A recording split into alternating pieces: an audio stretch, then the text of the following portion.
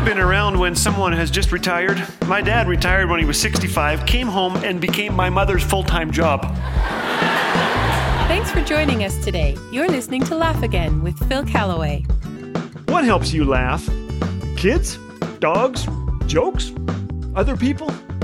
If you watch America's Funniest Home Videos, you know that the show consists entirely of people falling off trampolines, bicycles, chairs, swing sets, and merry-go-rounds. They land in cakes, candles, and carragana bushes. Sadly, my wife has inherited this brand of humor. Last summer, we were out for a walk in the woods. I turned to say something to her, then tripped and whacked my head on a tree branch. Now, we've been married a long time, partly because she is kind, compassionate, and sympathetic. Except when I whack my head. She laughed like this was the funniest thing she'd seen since the neighbor's wiener dog chased me down the block. Please pray for her. My wife, not the wiener dog. When my wife laughs, I almost always end up laughing too, so that's a good thing. Except for the time she said, "You want breakfast in bed? Sleep in the kitchen." Belachu Girma loves to laugh. The Ethiopian has gained worldwide attention for his contagious belly laugh. He has now been dubbed World Laughter Master. Is life easy for Mr. Girma? No. First, he lost his hotel business to a fire. Then, he lost his home to a flood. Finally, he lost his wife to HIV. Feeling lonely and hopeless, he turned to alcohol and drugs to numb the pain, but only found despair. Then, he heard the story of Jesus, the God who would rather die than live without him. He placed his trust in God and found peace, contentment, and great joy. I started to read the Bible, he says, specifically Proverbs 17:22. A merry heart is the best medicine. After reading these words, Belachu Girma began to laugh. Today, this joy-filled follower of Jesus holds the world record for the longest continuous laugh, 3 hours and 6 minutes. Recently, he established Ethiopian Laughter Day with support from the government. Then, he founded the first laughter school in Africa to teach people to laugh despite the problems around them.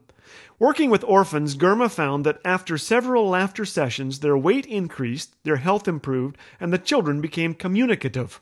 Wow. Every Saturday evening, you'll find him and his students atop a 4-story building in Addis Ababa, Ethiopia, practicing their laugh.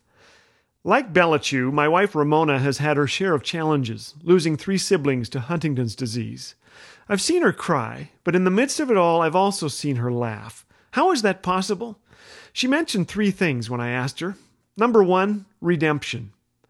Each of these family members had a relationship with the living God. Their spouses stayed faithful, battling with them, praying, and redeeming impossible situations with God's help. At each of their funerals, we enjoyed ample laughter, thanks to the enduring legacy of the redeemed. Second thing, relationship. Having others to tell it to is one of the great joys of life, particularly in hard times. True friends step up when others step out. Some bring casseroles, others cards, and the best ones bring my wife dark chocolate. Where would we be without our friends? The third are reunion. We grieve, but not as those who have no hope. Placing our trust in Jesus, we have God's ironclad guarantee that one day we will be with the Lord forever. 1 Thessalonians 4:17. One day we will open our eyes to a reunion like no other. A reunion with no family disputes and no bad casseroles. A reunion where we experience the joy of God's presence and the pleasures of life with Him forever. There will be unending joy there, and plenty of laughter too. I'm getting so excited thinking about this that I think I may practice my laugh. Maybe try to beat Belachu Girma's world record. I laugh best when I hear my wife laughing, so I think I'll start things off by walking into a tree.